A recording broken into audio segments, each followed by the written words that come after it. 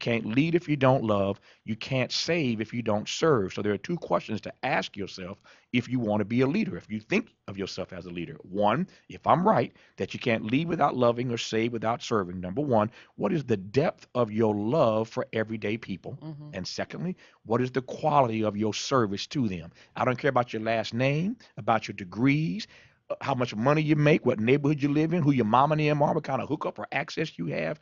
If you're going to be a leader, answer those two questions. What is the depth of your love for people? And what is the quality of your service to them? So I judge leaders by the depth of their love and the quality of their service, not about all the stuff they say, Okay. who they know, who they hang out with. Do you love people? Hmm. But where's the fruit of that? Okay. Do you serve people? How are you serving people? That's how I judge leaders. So where does the depth of your love for Black people come from? Because one of the things that Mm-hmm. I often talk about here on the show is this generation's lack of cultural competency. Mm-hmm. Right? I ain't never Sure. seen so many slave movies in all my life. Right? Mm-hmm. We grew up with roots. Mm-hmm. These kids have Django, 12 Years a Slave, but we don't portray slaves as heroes. So growing up, how was that cultural competency and that love for for Black people Yeah. specifically instilled in you? What did your parents expose you to?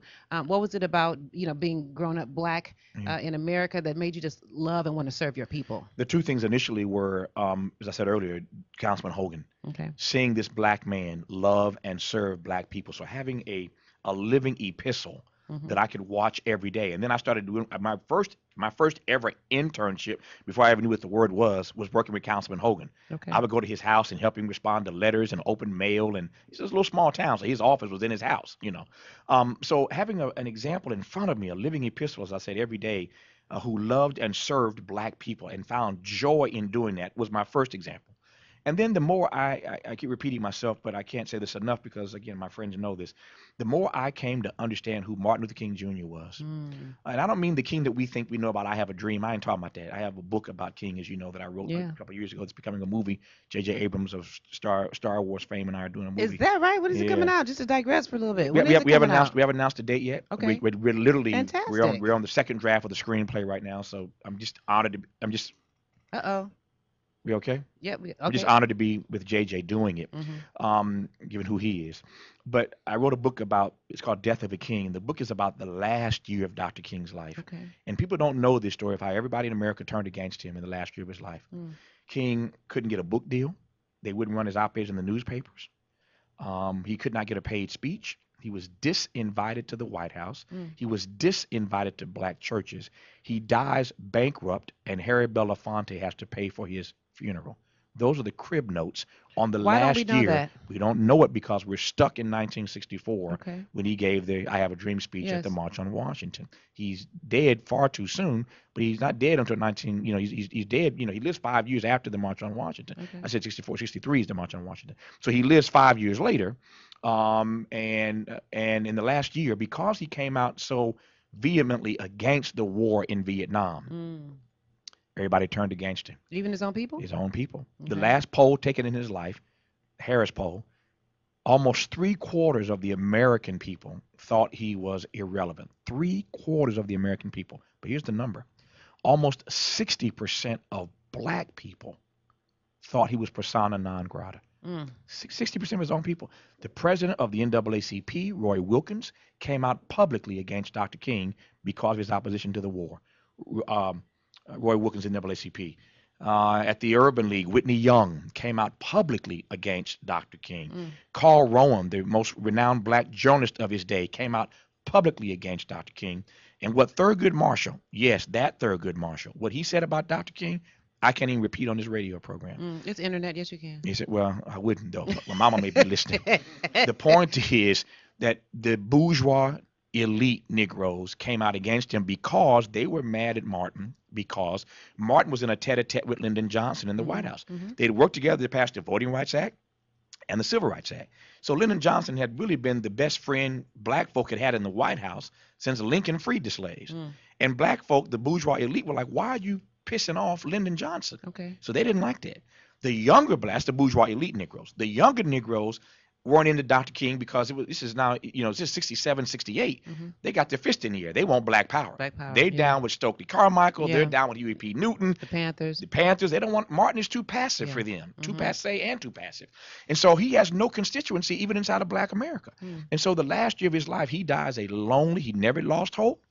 He kept organizing the Poor People's Campaign, but that Negro was persona non grata. He was so toxic in the last year of his life that black folk, some major black folk, didn't want to be seen in pictures with Martin Luther Wow. King. He was just that toxic. So it's a story about him we don't know.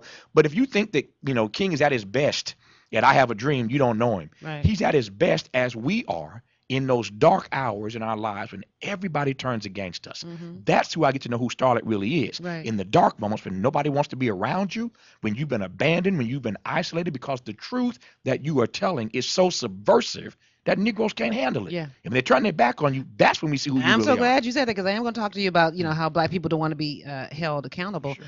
But I want to fast forward and thank you for that insight on Dr. King because I think it's so crucial Yeah. that we better appreciate his contribution, Yeah. right, and not just kind of have him as this Icon. Yeah. and not really because I even say that about the Montgomery bus boycott Sure. movement, right? Like our generation understand that was more economic as well as it was political. That's really where With King, we get our caught power up. is. Yeah, with King, we get so caught up in his iconography that we lose sight of his humanity. Yes. And this book, Death of a King, is not about the iconography; it's about the humanity and what this man went through in the last year that most of us don't know.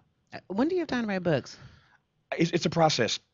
I have a system now. I've written, about I mean, this last book, the Michael Jackson book, was the last one, I guess. That's book number 21. I'm up to 21 now. Oh, But the point is that I have 21. I have a system now where I work with my research team to get the research done. And the actual writing of the book, I stopped doing speeches. I stopped traveling for 3 months. If I sit down for 3 solid months and just write, I can actually get the book written, and then we go into the editing. So it takes me about 3 months to actually sit and write.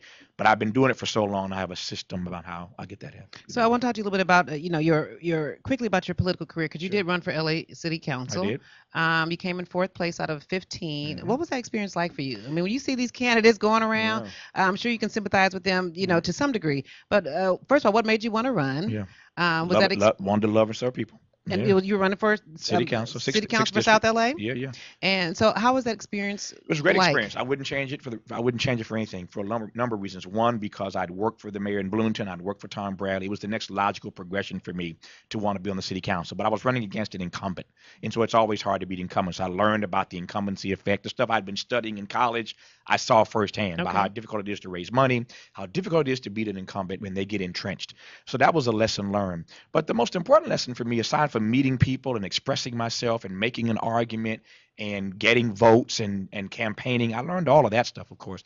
But the most important lesson for me was at the end when I lost. I was going to ask you, what lesson did you get from I losing? talked about this in this book, 50 for Your Future. It's a book here of 50 short I stories love it. of lessons I've learned along the way. Again, it's called 50 for Your Future. One of the Mhm. lessons in that book is that rejection can be redirection. Mm, You have to look at rejection as redirection. okay. So the voters rejected me. I didn't win. But it was that rejection that led to my redirection. I'm doing all the stuff that I'm doing now because I lost that city council race. Right. If I'd won that council race, I might still be running around trying to figure out what seat I'm running for next Right. because I've been termed out of the one that I'm in, Mhm. rather than being clear about why I was doing what I was doing and where I was going to do it. So losing that race, that rejection redirected me to doing all the stuff that I've been blessed to do in the media over these years. So I look back at it with great appreciation for what happened. So did that kill your aspirations to want to be in political office after that? The loss didn't kill it. Okay. What killed it was finding where I was really supposed to be, Okay. and that's where I am now. So what Absolutely. killed it? So I have no interest in running for office ever again. But what killed it was not the loss, but it was the discovery, Mhm. discovering what I was put here to do. What type of challenges did you have as a young professional Mhm. running for a public office? Because now you see these millennials Mhm. who need to kind of take the baton. I Yeah. mean, take Sure. the baton. Sure. So what is your lessons that you would say to young black millennials or young Mhm. professionals who are looking to Yeah. take political office? I encourage young folk to be involved in the process. I encourage young folk to run, but I encourage them to run for the right reasons. Hmm. I see not enough young folk running for office, But sometimes I see too many people in certain places around the country. I travel all the time. I see young folk running for office for the wrong reasons. What are some It's of those reasons? status, Okay. stature, Mm-hmm. the symbolism Power. of it, Yeah. power. Yeah. They're running for the wrong reasons. They don't have any history. They have no history of loving and serving people, and then they pop up want to run for office. Mm-hmm. One day you on a reality show, next day you're doing this, next day you're doing that, next day you're Yeah. running for Congress. Yeah. Well, how did that happen? Right. And where was the love and service that you exhibited to express to us that you really cared enough about us to deserve our vote? I Right. mean, by the time that I ran for city council, I'd been a student leader in college. I had worked for the mayor of Bloomington. I had worked for Pat Russell. We skipped past that, but that's no problem. I'd worked for Pat Russell, who was the president of the city council Okay. in the district where we sit right now. I Mm-hmm. was Pat's aide in this part of the city in Nice. Westchester. So I'd worked for Pat Russell, the city council president. I'd worked for Tom Bradley. I'd worked for Mark Ridley Thomas at the Southern Christian Leadership Conference at a community-based organization. I ran for office at You had a track 26. record. But I ran at 26. But I'd Wow. done all of that Mm-hmm. by the time I turned 26. And I see too many people sometimes whose last name makes Yes. them famous Yes. or known to voters. They ain't done nothing. Yes. But your last name gives you an opportunity, or who you know gives you an opportunity. Somebody picks you and makes you, a star. Yes. But you haven't really It's done your anything. It's turn. your turn, but you ain't Right. really done nothing. I Yeah. don't like that. I don't like that And I don't either. vote for people like that. I Okay. don't vote for you. I want to see a track record of loving and serving people before you get my vote. Fantastic. You eventually transitioned to radio and TV. Mhm. So why did you feel it was so important for you to share your views on race and politics? And at the time, who were you speaking to? Were you speaking Yeah. to your peers? Were you speaking to black people? Who was your message The for? opportunity came because I'd run for city council here in LA because I lost. But I had gotten enough votes and enough support and raised enough money to realize that I had something to say that people resonated with. Okay. Because you don't win doesn't mean people don't resonate with what you have to say. Okay. Bernie Sanders didn't win, Okay. but a whole lot of folk resonated with what Bernie had to say. And I'm Absolutely. glad he said it, and I'm glad he's still saying it. And I felt the same way about my race. I lost, but the evidence was clear that I had something to say and people listened to it. And Mm-hmm. so what I did, long story short, was to create an opportunity. And sometimes when you look for opportunities, they aren't there. You have to create them. Yeah. I needed something. I'd planned when I lost to run for office again. I'd done reasonably well the first time, but running against an incumbent. She couldn't run the next time around, so Mhm. it's gonna be a wide open seat. So I'm like, I got a plan to get ready to run in 4 years. What do I need? I need a job that's gonna keep my name out front, that's gonna pay me some money to take care of these bills, and that's gonna give me an opportunity to be heard on the issues that matter in this city. Okay. Those are my three criteria. How do I make some money to pay these bills? How do I keep my name out front? And how can I be in a position to talk about issues that matter? That job didn't exist because Mm. anybody that wants to run for reelection or run again wants a job that does that for 4 years. Keep your name out front, pay your bills, let you be heard on the issues. That Absolutely. platform didn't exist. I created it with a Nice. little program called the Smiley Report. And that was on KJLH? On KG before KGLH, I was on KGFJ on the Okay. AM dial. Then I Ah, jumped to K. I KGFJ. was on KGFJ, the oldies, the dusties. I remember. And I jumped to KGLH because one day Stevie Wonder called me Ah. and had heard me on KGFJ. He said, that commentary is banging. Would you like to come to FM? Would you like to come to KGLH? A bigger audience, yada yada yada. Stevie called me, made the offer, and I jumped to KGLH, and the rest is history. And so that's how I got started. But that opportunity wasn't there. I had to create it Okay. to give me what I wanted. And once I got into that, Mm-hmm. one thing just led to another. And I never got back to running for office again Never because got back. the platform just kept growing and growing and growing. And here I am now on Starlett. On the dialogue with Yeah, Starlett I'm at the top of Quarles. the mountain now. Yeah. In 2000, you began hosting the annual town hall called the State of Black Union, and I used to Yeah. love watching Yeah, those. yeah. I enjoy doing So talk about your goals and objectives of those series of town halls, and what happened to them. The goals and objectives were met. There were not only great conversations that came out, a lot of local organizations were started because they were empowered by those events every year on C-SPAN. So a lot of local organizations were started. Various chapters were started. All kinds of communities did that same kind of gathering in their communities locally. So I got invited, I still get invited to these conversations that happen across the country that started on an annual basis in local cities because they wanted to replicate what we were doing on the national stage. The point was very simply to bring together all the brightest thought leaders, opinion makers, influencers in our country in black so that folk could see what we had to say about the issues of the day. Now, keep in mind, here's how fast technology works. When all of this started, there was no black blogosphere. Okay. There weren't people like you doing what you do now. Mm-hmm. There weren't a bunch of syndicated black radio hosts Tom Joyner was the only one. Mm-hmm. There was no Steve Harvey. There was no Russ Parr. There was no Doug Banks. God rest his soul. The point was we were so far ahead when we started doing these State of the Black Union symposia that all these other platforms didn't even exist. There was no Mm. Black Twitterverse. There was no Black Lives Matter. None of that stuff existed. There wasn't no Barack Obama even thought of when we Right. started doing this all these years ago. It was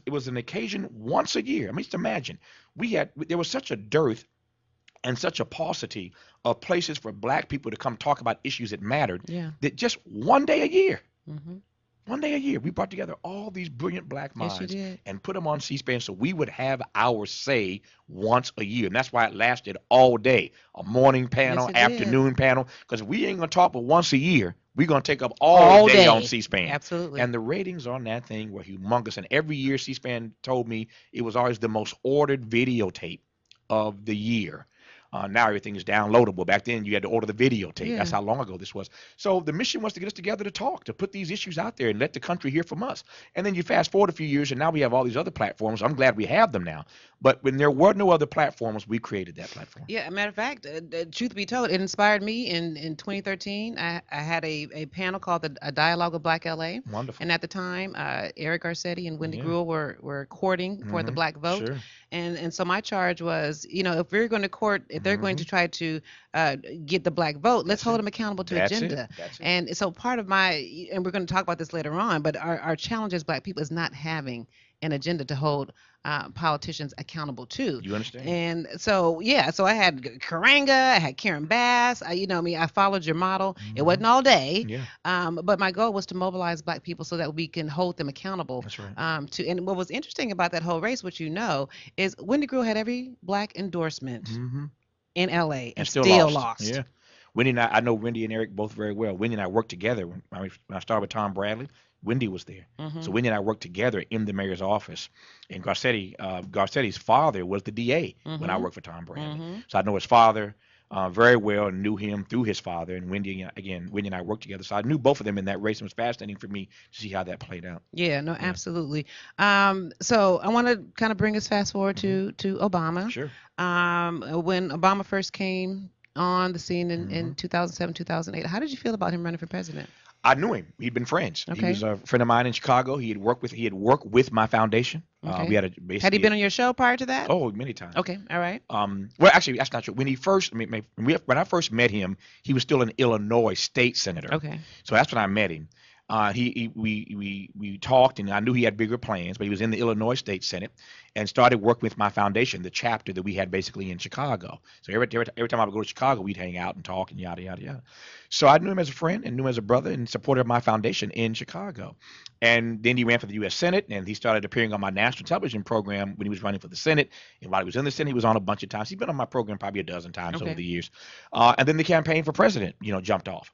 And he and I had to talk about it, a long talk. And I said to him, your job is to run for president, and my job is to hold you accountable. And I So expect you he to knew do. that going in that you were We going to hold him we accountable. both talked about it. Okay. And every time we talked on the phone, when he was running for president, he called me regularly. Okay. Called me regularly. And at my office, they'd say, Senator Obama's on the phone.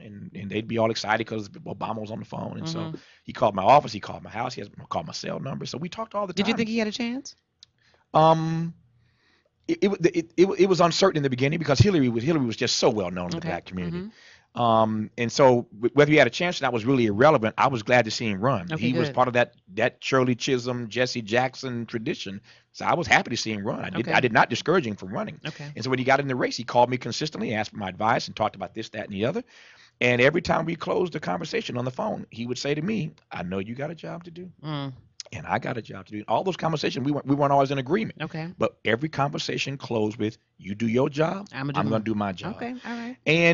And that's where it was. Okay. So Barack Obama was very clear about what my position was, Okay. and I was clear about what his position was. Okay. And so my job is to hold you accountable, and that means sometimes we're gonna go head to head on Okay. this. All But right. there's no love lost. Mhm. You're still my brother, and at the end of the day, I'm still voting for you. Okay. I voted for Barack Obama twice, just like everybody else did. The only Okay. difference was I just tried to hold him accountable. Hold him accountable. Yeah. So where did he go wrong with you, and why were you and Cornell, Dr. West, so critical of him. And I just want to quickly read a quote that Sure, sure. I have. You said that the data is going to indicate, Sally, that when the Obama administration is over, Black people will have lost in every single leading economic indicator category. What made you say that? Just the facts. I didn't just make it up. It's Right. true. The Okay. data is clear. Go to the Pew. You can go to the Pew.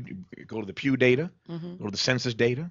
Go to any data. The data is clear, and the White House does not dispute this. Okay. That in every major economic category over the last 10 years, which includes the 8 years of his administration, we have lost ground in every major economic category. Mm-hmm. That is the book that you have in front of you right now, The Yes. Covenant with Black America 10 years later. Yeah. We did this book 10 years ago.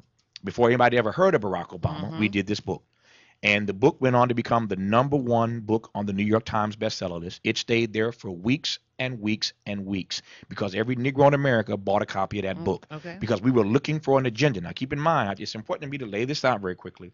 When this book came out 10 years ago, Barack Obama was not on the scene. Mm-hmm. We were sick and tired of George W. Bush. Mm-hmm. He was on his way out. It was just after Katrina. And we came together under the aegis of the State of the Black Union and said collectively, we are going to put together an agenda. We're not going to get caught this way ever again. So in 2008, we are going to have an agenda that we're going to hold everybody accountable to. But this is in 2006. Okay.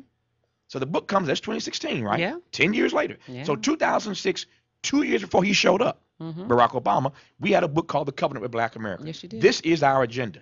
And when Obama showed up, Negroes were like, well, hold up. He black. He's black. The brother got a shot. We ain't going to hold him accountable just yet. Mm. We ain't going to ask him no tough questions just yet. I know we agreed to what we said we were going to do. And I know we put the book at #1 and everybody had a copy of it. We were all on the same agenda, but not so fast. Okay. And my thing was, this is the plan. Mm-hmm. These are the 10 issues. Mm-hmm. And so on Tom Joyner, the 10 issues that were in that book, I worked through those issues. And I asked Hillary questions and I asked Obama questions. But black people wanted a black president so bad that they didn't want him asked tough questions about the book that all of us had gotten behind. But don't we see that even in our local campaigns, that we don't hold our black politicians accountable? We treat them like celebrities. Yeah. Celebrities. Yeah. I mean, especially here in Los Angeles, Absolutely. right? We still got potholes, but we Exactly. waving at you in the King Parade. That's what it is. Um, That's funny. You know it's true. But it's true. It is funny, though. It's true. But it's true because we haven't been taught how to hold our politicians accountable. And we take it and think, and I know my people. That's why you've never ever heard me. Whenever you ask me a question, anybody ask me a question, I'll answer the question. But there's never any venom in me for black people. I love black people, and there ain't nothing they can do about it. We have to be held accountable. We got to be held accountable, and I love our people, so I'll never lash out at people. But I understand that we are an emotional people, and we wanted Barack Obama to win by any means necessary. I get that. And so I had to pay a heavy price for that. People got mad at me. People got upset with me. You talk about the backlash. I lost. How did the community respond to you? How did Black Hollywood respond to you? I lost. I got shut out of everything. I got disinvited to everything. Did you anticipate that? Were you surprised by that? I was surprised by it. Why were you surprised? I anticipated surprised because I'd been so respected. Okay. And I think I still am. It's not about respect. People just disagree with me. But people just I didn't see that kind of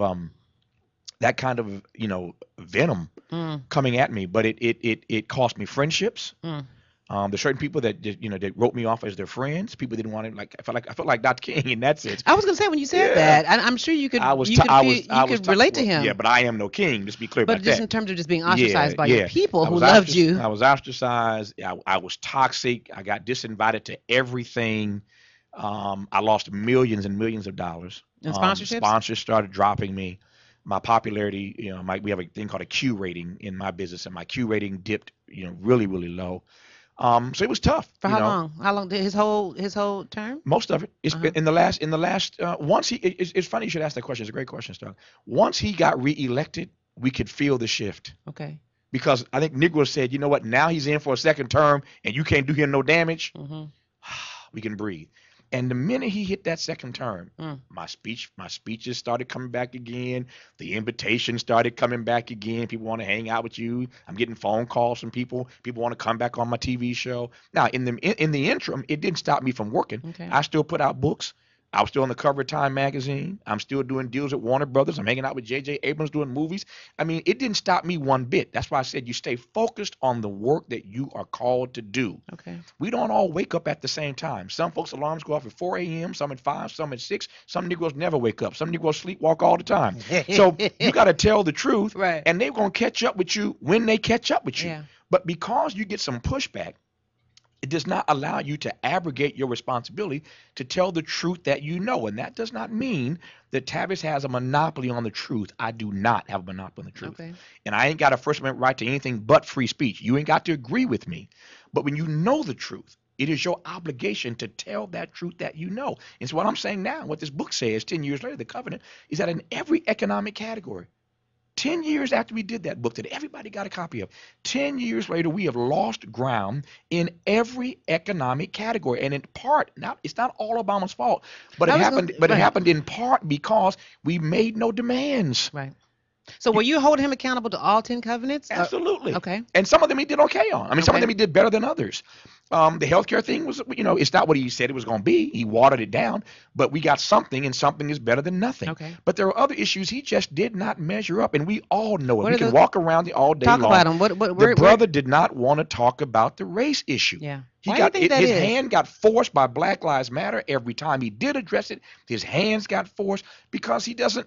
That's just not his makeup. He doesn't want to deal with that. I mean, at the end of 8 years, I still ask myself sometimes, what are his core principles? Mm-hmm. What do you really believe in? I mean, believe in enough to put yourself on the line for it. Mm-hmm. That's a So very did you have different, it's a higher different question. expectations of him because he was a black president that No, he I would do did not. more for black No, I people? didn't have a higher expectation. Okay. I had an expectation of him to do what you said you were going to do. Okay. This is the campaign you ran on. The accountable book that you referenced earlier lays out, and people have forgotten this. The accountable book lays out everything he said he was going to do. Now I Mm. recognize that I've said it many times, he had a headwind like no president in history. Okay. The obstructionism was real, and yet you have to live your life by a certain set of immutable principles. Mm-hmm. And if you say this is what you're going to fight for, my grandfather put it this way: there's some fights that ain't worth fighting even if you win, Mm. but there are other fights that you have to fight even if you lose. Okay. And there are some fights he should have fought that he did not fight. And as a result of it, we have lost ground in every major economic category. Now, fast forward right quick. Down the road, when he's gone, and we are past this moment of celebrating 8 years and what he did, in fact, get accomplished, the historians are going to go to work, Mm. and the scientists are going to go to work, and the data is going to start kicking out. And this brother is going to spend the rest of his life trying to explain why, on his watch, the first black president, the bottom fell out for black America economically. Mm. He's going to spend the rest of his life trying to explain that. Mark my word, I predict it in his book. There's going to be a chapter about this. He's going to have to try to explain why, with all the hopes and dreams and aspirations that black people had of him, he did not deliver substantively for black people. He did symbolically, Okay. but not Do you substantively. think he will, after he gets out of office, you think he'll do more for black He's going people? to do a whole lot more when he's gone. Okay. That project he announced, My Brother's Keeper, Mm-hmm. he can spend a whole lot of time doing that. But Okay. the point is, it's after the fact. It's after the fact. It's still good work. I mean, I'm like Mary J and Jay Z. I ain't knocking no hustle. It's good work. Uh-huh. And he'll raise the stakes on it. Okay. But that's after the fact. When you have the power, Lyndon Johnson, when he was faced with having to pass voting rights and civil rights, and all them Southern Dixiecrats hated him, Lyndon Johnson said one day, if the presidency ain't about getting something done, what the hell is it for? Mm. And so I wanted Obama to be not just a transactional president, but a transformational president.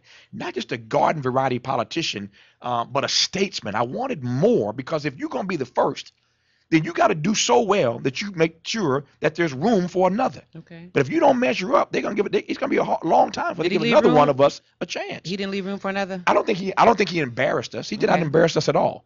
He didn't embarrass us, and I'm so grateful for that. And I mean, just the visual. Let's be clear I was about going this. to ask you, Just did he come give you on. a sense of pride? I get Did you turned. cry? You saw Jesse crying on camera. I was on. Go look at you can go find the tape. I was on the anchor desk at NBC with Tom Brokaw and Brian Williams the night that he won.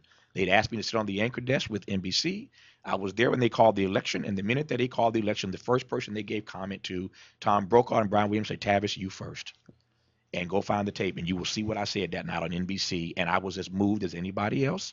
As I said before, I voted for him twice, not once but twice, and I get turned on as much as anybody else. I'm a political animal. Yeah, you I are. love watching that Negro bounce down them steps on Air Force One. I love watching him walk down the red And carpet to his press conference, Michelle. and Michelle and the two precious Right. babies. I love all of that. So Chocolate Michelle. that means a lot to me. There's no doubt about that. I'm in Hollywood. Yeah. I recognize the value of symbolism, Yeah. but it can't just be symbolism. There's got to be some substance as well. Absolutely. Real quickly, I wanted to ask you about, of course, the election coming up. Sure. But before I do that, black people, you got backlash from him. How do white people treat you? How did they respond to you? No backlash at all because it's a different thing. They understand, not that we don't, but they understand critique. I'm on PBS. Right. I'm on public radio. Mm-hmm. It's a smart audience. They understand critique. They understand seeing both sides of the issue. And I don't mean to suggest that black people don't. I'm just saying in this case, we were so gung-ho Barack Obama that it was hard to hear any critique of him, in part because we saw the hell coming at him from the right. Right. And we didn't want to make it any more difficult for him. So in white America, my star continued to shine. I mean, I was on the cover of Time magazine, got a star on the Hollywood Walk of Fame. All that happened while black folk weren't speaking to me. I was there when you But got your all of that star. happened while the Negroes said we ain't gonna talk to them. We ain't gonna talk to Absolutely. them. How you feel? So- How you feeling about the election coming up? Be glad when it's over. It's been ugly. It's been vicious. It's not been. It's not what America ought to be about. I think in the end, I still expect that Hillary's going to win. What does And a Hillary presidency look like to you? she got to be held accountable. Okay. Black people have lined up once again, like behind her, like we've done behind Obama, and I get it because the choice of Donald Trump is so reprehensible. I get that, but if we treat her with the same kind of hands-off approach we did with him, it's going to be another 10 years of us falling behind in every economic Do category. you think politicians take the black vote for granted? Oh, no doubt about it. Yeah. No doubt about it. I mean, How do we strategize around it? How do we change that? it starts with doing what you try to do on this program. What I try to do is to hold people accountable. Yeah. But I know, because I've been through it, that not enough people want to take the position that we take because there's hell that comes along with it. A friend of mine uses the phrase, he coined the term. He says, people don't want to be Tavisized. Tavisized. That's what my friend said. You don't want to be Tavisized. So I know a lot of people. I mean, all throughout this process, if I had a dime, Starlett, for every Negro who called me on the down low, text me on the down low, emailed me on the down low, pulled me aside in person on the down low, telling me, keep telling the truth. Somebody's got to hold him accountable. You got to keep the pressure on. Yeah. If I had a dime for every Negro that did that, I'd be independently wealthy just on that alone. Absolutely. So everybody understood it, but nobody wanted to do it because Yeah. there's hell that comes along when you do it. And part of what you and I both know is that we have to have an agenda. And why do black people feel like we need a leader? Do we need a leader? I don't even know who the leader is of the Jews. Is there a No, leader of the Jews? no. So why do we feel like we need a leader? We don't need a leader. We need a playbook. We need a plan. We need a plan. That's what you need. You don't. Yeah, my sister often says, when she read Willie Lynch, she said she thought she read the white man's playbook. Yeah, yeah. Right. She's smart about that. Yeah, she does work in Rikers Prison as a Yeah. as a psychologist. I want to quickly talk about the covenant with Black America 10 years later. It's absolutely fantastic. We're showing a list of your 10 covenants. How did you come up with these 10 covenants? I didn't. Black America did. I mean, the data indicates that these are the 10 issues. 10 years ago when we did the book, we just did the research. These are the 10 issues that were most important to black folk. Okay. Now, what I love is, and I'm going to read real quickly, is an excerpt from your introduction, which I think is so powerful. Thank you. It says, what a difference a decade makes. At least that was my hope. 10 years ago, when I had the honor of compiling and editing the historic text, The Covenant with Black America, I had no idea that a decade later, life for black fellow citizens, would even be more challenged politically, economically, socially. Black health disparities still exist. Black children are still failing in our nation's classrooms. Our system of jurisprudence is still unequal. The digital divide is still firmly in place. We still lack environmental justice for all in America. 150 years after the Civil War, black folks still wonder whether their lives truly matter. It's time to claim our democracy, which starts by reclaiming the hopes, dreams, and aspirations of Black America from the lost and the found. We have to be intentional. We have to have a plan. 10 years later, time is not on our side. Yeah. That is so profound, That's it. especially the part about us still needing an agenda. What are your thoughts on Black Lives Matter? Love them. Somebody's got to speak truth to power, and they've done that, and I celebrate it, and I have supported them every step of the way. Thank you so much. There were so many other questions. Will you please come back? I'll do it again. when your time We'll allows. make it happen. I absolutely thank you, Tavis, for coming My on and pleasure. giving us your insight. I want to give a shout out to Kim McFarland and Roland Wirt for My making this my friends, happen. both of them. Yeah. Absolutely. My show Yeah. engineer, Richard Carr, and videographer Ross Jordan. Thank you again for tuning in Richard to and Ross, thank you, the brother. dialogue. Real Talk, Real People. We're going to continue our series next week when we recap the presidential election. Dallas Fowler and Melina Lawrence are going to be here Two good ones. next week. Absolutely. And so I want to kind of quickly close with the opening quote from your book by Terry Tempest Williams. The eyes of the future are looking back at us, and they are praying for us to see beyond our own time. I'm your host, Starlett Quarles. Thank you so much for tuning in. Signing off as my mama's child and my daddy's baby girl. Until next week, God bless you. Thank you so much. My pleasure, Charlotte. Love you. Thank you. Thank you.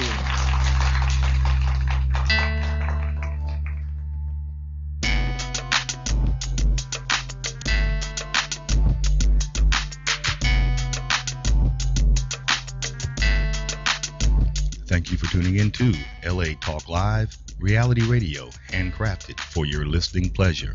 This is LA Talk Live, and we're more than just talk. Stay tuned.